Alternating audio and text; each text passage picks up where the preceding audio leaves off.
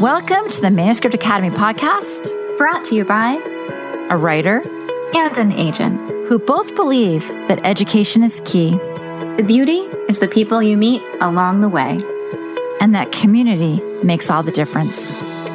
Here at the Manuscript Academy, you can learn the skills, make the connections, and have access to experts, all from home. I'm Julie Kingsley. And I'm Jessica Zinsheimer. Put down your pens, pause your word counts, and enjoy. It is September. It's back to school. We're so excited. I know. It's my favorite time of the year, especially the time of the year that I actually yearn to be in the classroom. This is my first year I'm not teaching. I can't believe it. Oh, I know. I'm sad, but we have been so busy and there's so much going on that I think that it's for the best. So how can we feel like we're teaching and not be teaching? So we decided to go ahead and ask our amazing Facebook group, 10 Minutes with an Expert, questions they have that we could maybe answer. So we are here to help, and we can't wait to see what you have for us. Julie, what's the first question? Yeah, so we're just going to go in line here. And the first question is a question that we hear all the time, which is, how do you find comps? It's so hard, but and also so straightforward. But, one of the two. But we have such great resources. We have a class. We have a podcast with Rachel Ekstrom Courage, and we can link both of them. I guess that'll be below. Yes. Yeah, and we've talked about other ways to figure this out. And a great way could be like find one comp on Amazon and then see what they recommend that goes with it and see where yours fits within that intersection. You can go talk to your librarian in your town. They always are so knowledgeable. Like, oh, it sounds like this and this. You can go to a bookstore and talk to a bookseller. Any other tips, Jessica? I do think that using Amazon's algorithm in your favor is great. So seeing what is similar, like Julie said, is a really great idea. Also, I think it's really interesting to go to your bookstore, look at what's similar, look for the books that are recent. The rules, as it were, your perfect comp is within 3 years, a book, not a huge bestseller, something that people are talking about, but it still makes you look well-read to talk about it. But you can use a movie. You can use something that's a bit older. You can do that as long as you look for that ideal comp. So if one of them's a book, the other one can be a movie. If one of them's new, the other one can be older. If one of them's a runaway bestseller, that's probably the worst. But if you do that, get something a little bit more obscure for your second one, and they will balance each other out. If you truly can't find things, just quietly submit it for now, because when you do get an agent, if you can get through that, they'll find comps for you anyways. Is that correct? I would say that it's always better to have no comps than bad comps, but it's really great to find them if you can. I think it looks a little bit silly if it's things that don't provide an image. The whole point is to provide an image so someone can walk into that editorial board meeting and be like, hey, I have this book. It is this meets this. And everyone's, oh, I get it. I can picture it. Sure. Have some money. Buy that book. And I think that is because we're all trying to, like, if you look at metacognition, which we talked about in our last event quite a bit, like metacognition is like hooking what you know to the new. So that's what you're trying to do here. Anything you can do to hook the new to the already known, you're helping create understanding in the person's brain that's taking in the information. So try to do it. All right. It's hard. And like how you hate answering the question, hey, what's your book about? Your comps answer that for you and give an idea of what it's going to look like on the page. Right. So that's why you need it now. So you can tell agents about it. Agents need it so they can tell editors need it to tell booksellers, and booksellers may use the very same comps on your cover someday. And I hope they do. I love that. I know my friend who sold your book used the comp and they used it in the Publishers Weekly, which is awesome. Okay. It also makes me so happy when I write the pitch letter and my copy goes all the way to the book copy. I know where that came from. Yeah. Okay. The next question is, I think, difficult. And I think that you're the person to answer it. I don't know. What are some cliches to avoid? In writing in general? Yeah. All cliches? If you can. Are we talking about tropes or cliches? That's true. A trope and a cliche is different. Yeah, we like tropes, especially in romance. And if you can put a new spin on something familiar, everybody loves that. People are always talking about how much they love that. But if it's a cliche, especially in your query letter, you want to prioritize the sentences that can only describe your book.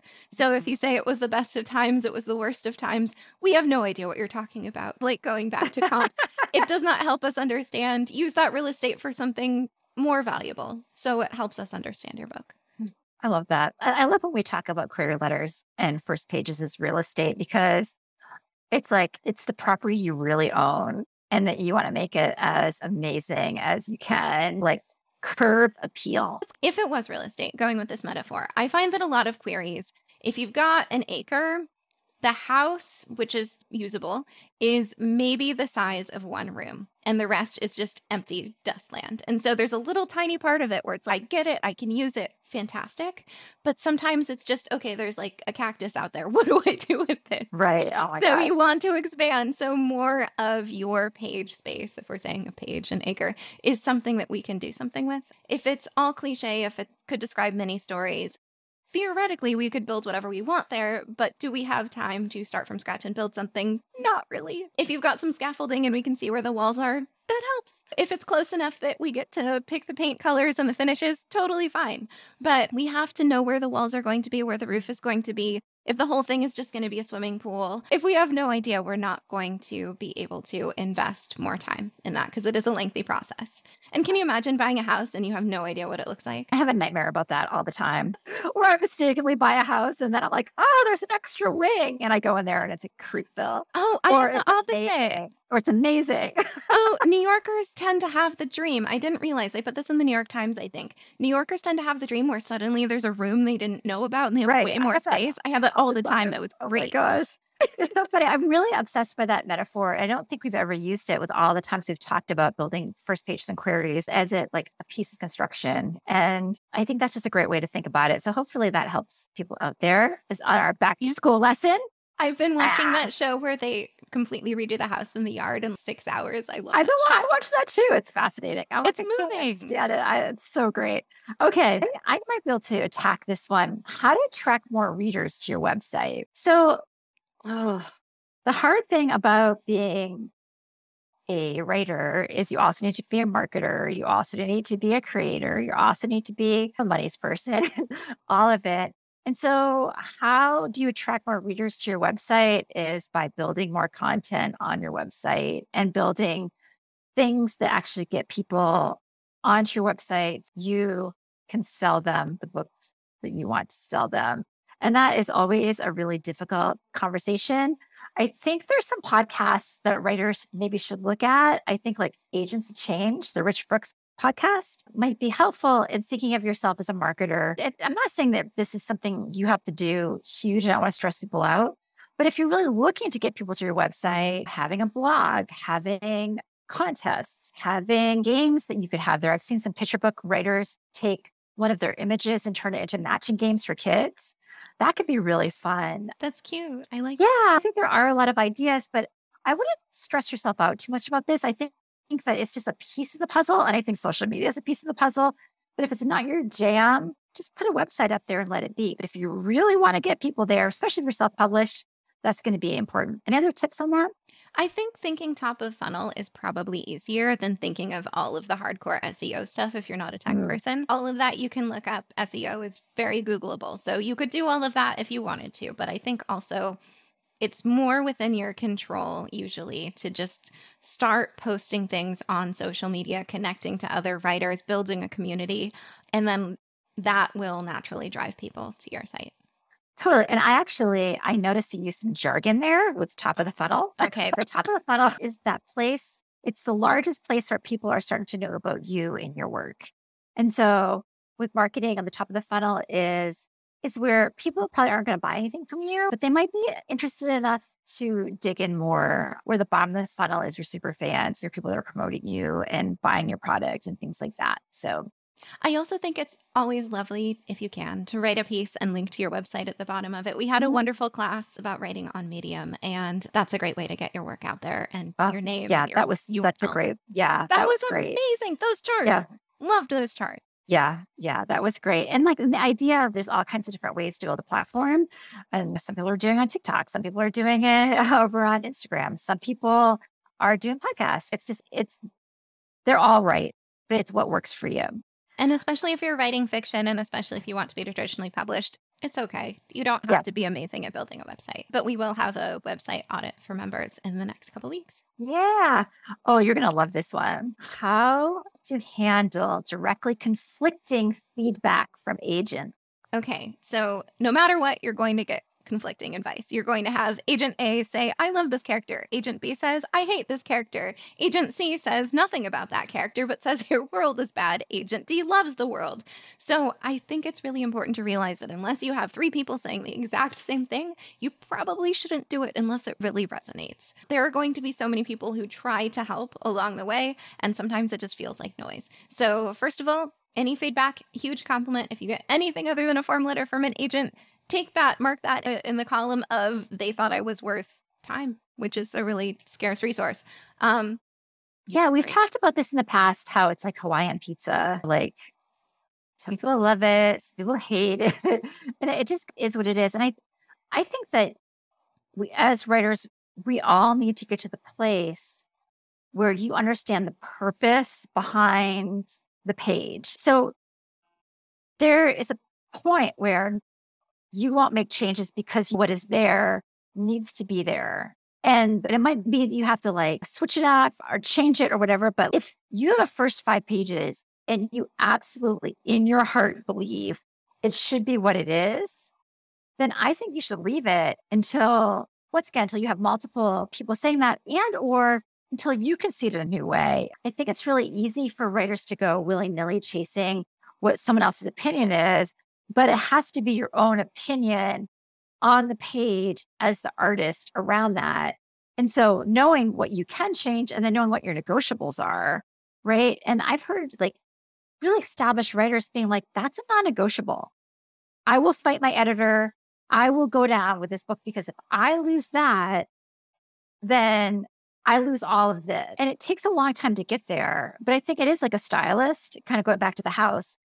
A stylist will be like, oh no, we're painting the walls black because we're accenting all these colors. You're not really seeing it or whatever. But you know what? Like when you get someone to read the full, they might not have that same opinion about the start that the person that did 10 pages.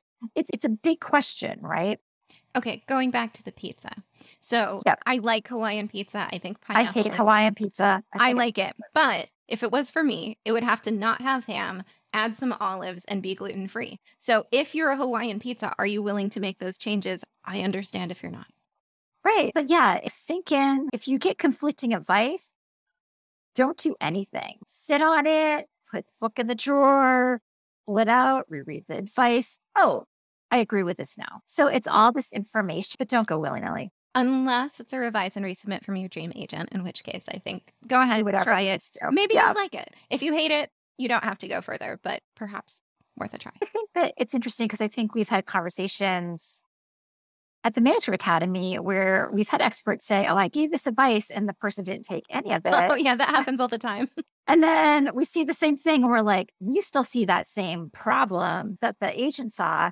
And so that's sometimes a time where it might be worth it to hit multiple people in the industry to see if they're all on the same page. So it's a lot. There's no right answer. There's no wrong answer.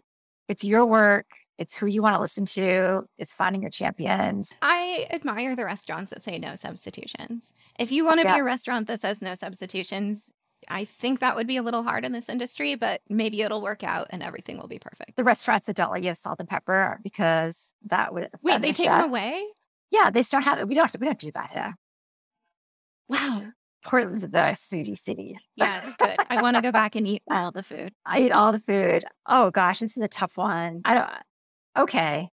Tips for getting pacing just right. Ooh. Wow. I think most of the time, writers go too slow. I think generally you're more likely to be going too slow. However, every so often I get something and it just feels so fast. I can't connect with the characters. Terrible example. There's a certain reality TV show that had Sorry. 2 female protagonists this season, and I couldn't connect with any of the characters, and I had no idea what was going on, and I'll watch next time, but it was very confusing. And so every so often you see a book like that. You see a book that goes so fast that they are working so hard on pacing, but they just go too fast, and you can't emotionally connect at that speed. I think it is. I think Jennifer Jacobson, the middle grade writer, she did something for us way at the beginning back in 2016, 2017. And she just talked about the emotional journey. And if you're in a space where your character is afraid and things are moving really fast and there's a lot going on, making sure you give your character, like a gift to your character, time to have a cocktail, eat a sandwich. I think we talked about that in a writing once. Just a chance to have a moment where they get to catch their breath so that when you speed up the dial again, the reader isn't exhausted. And I think I know it's funny, like my husband was talking about this the other day, how I fell asleep during the movie Speed with Keanu Reeves. And he's like, why did you fall asleep? And I was like, it was just moving too fast. Like my brain just shut down, right? Like our brains need time to have rhythms. And there should be a rhythm in your book. And I think like my editing tip for myself, there's softwares out there that will certainly read to you with a better, I don't remember which one I used last time, but it was like a 30-day free that I paid for it because it was so good. But it was a very much more conversational artificial intelligence, AI, whatever. But you could tell that when the pacing was off listening as just a listener. And what I like to say, and I'm not even sure this makes sense, but sometimes I feel like it's like rolling a sleeping bag or like a sushi a little tighter and things come out. Like sometimes if you roll it tighten up, it will stay in. But if you roll it not that well, things are like parts of your sleeping bag are hang off. That's sometimes the stuff that you clip out. You look for the stuff that when you roll it tighter, that the scene can hold without falling out, if that makes sense. Because sometimes it could be like pacing can be like, instead of talking about how they get there, just get them there. We arrived. I think Anne Elliott is going to be doing some work with this for us in a 3-day event in November. So we are going to dive deeper into this, but just look for ways that you can speed us up and slow us down and do that by the emotionality of the character as they're going through the journey. You could also always look at a book in your genre and see how they do it.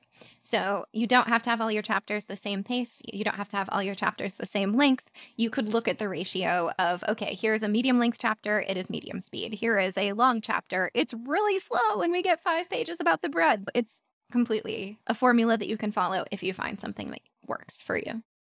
Absolutely. Okay, another question. If your MG manuscript gets rejected, is it a good idea to query the same agent with a picture book? Yeah, might as well. I think you can at least finish out that round. Try to only have one book on submission at a time. It gets really complicated if you have a lot. Yeah. But yeah, finish out your round, send it to more people. If you get consistent feedback that something needs to be different, go ahead and make it different. But at the same time, I think it's important to realize that you get another chance with each agent with every book. Unless they say something like, absolutely not, I am closed, I don't like any of your writing. I hope nobody would say that. You get another chance with each book. So another reason to keep writing while you wait. Okay, this one, and this was asked multiple times, and I can't answer it. It's on you. No pressure. It'd be great to hear a little update on the state of publishing, especially as it relates to querying. Is it still backed up slower than its normal slow? And how is that trickling down to querying authors? Are agents still drowning queries even more than normal? Yeah. Yeah. Everything's taking forever. Contracts are taking forever. Contracts never used to take forever. Everything is taking a really long time. The same overwhelm and slowdown in the rest of the economy is really hitting books too. So we always say, even in normal times, that things take a long time. Things are taking so much longer now than usual. And I don't like the answer for that is just keep working, try to be patient. Even if you have an agent, things are slow. Even on submission, things are slow on that side as well. Just is what it is. And hopefully, I'm wondering, Jessica, as we move into September, which is a nice work zone for a couple of months, do you think it will speed up a little bit? I hope so. I think September is a really good month to be pitching. September is when everyone gets back from their various vacations. All the really exciting cultural stuff is happening in New York. I know people are out and about more right now, but yeah, I think September is the time when we're really ready to hit the ground running, and we can't wait to find something really good. I also think it's a good time for slightly more serious works, though, of course, the trend toward escapism will continue as long as the world is stressful, which will probably be a long time. So, hooray! We are so excited for this time of year. We hope you are too. I personally don't understand iced pumpkin spice lattes, but if you want to have one, knock yourself out. Like, whatever you need at this point to be happy in a very stressful time. If it's coffee, you could do much worse. So try to keep yourselves happy, creative, excited. There's so much coming up. We're trying some really fun new things, some things that are purely for fun, some things that are just to get you in front of agents in new creative ways. And I can't wait to show you some of the things we've come up with, totally different from ever before. And also we've of course got our agent panels, we've got our workshops, so much happening, and can't wait to tell you all about it. Yeah. And we just, especially just a quick reminder that we love hearing when things are going well from you, like those positive emails about a great meeting, when you actually get the call and your book's coming out. That's a really important part of our day. And we don't talk as much about everyone's successes here, primarily because we're like more in the business of educating people on their journey, but like people are getting stuff done. So many of our people got agents this month, and really good ones too. Yeah. And I got to get on the phone or the Zoom and be like, hey, you have all these choices. What are you going to do? So that's been really exciting too. Yeah. And so just know that like it's around the corner. Just keep trying, keep pivoting, keep thinking, keep working. You've got this. So it's back to school. It's a great time to really hit. And here is hoping that you will have your book coming out and you and your agent and your editor can come on the podcast with us. What is it about? Yay. We hope that happens. All right. Take care, everybody. Bye. Bye. We are so glad that you joined us. And as always, we appreciate your feedback. Just head on over to the iTunes store and let us know what you think. It not only helps us make this podcast be the best it can be, but it also affects our ratings within the iTunes platform. We'd love to hear from you. If you're feeling brave and want to submit your page for our First Pages podcast, you can send it to academy@manuscriptwishlist.com with First Pages podcast in the subject line. We'd also just love to hear from you. And if you'd like to learn more about the Manuscript Academy and everything we have to offer, just jump on over to manuscriptacademy.com.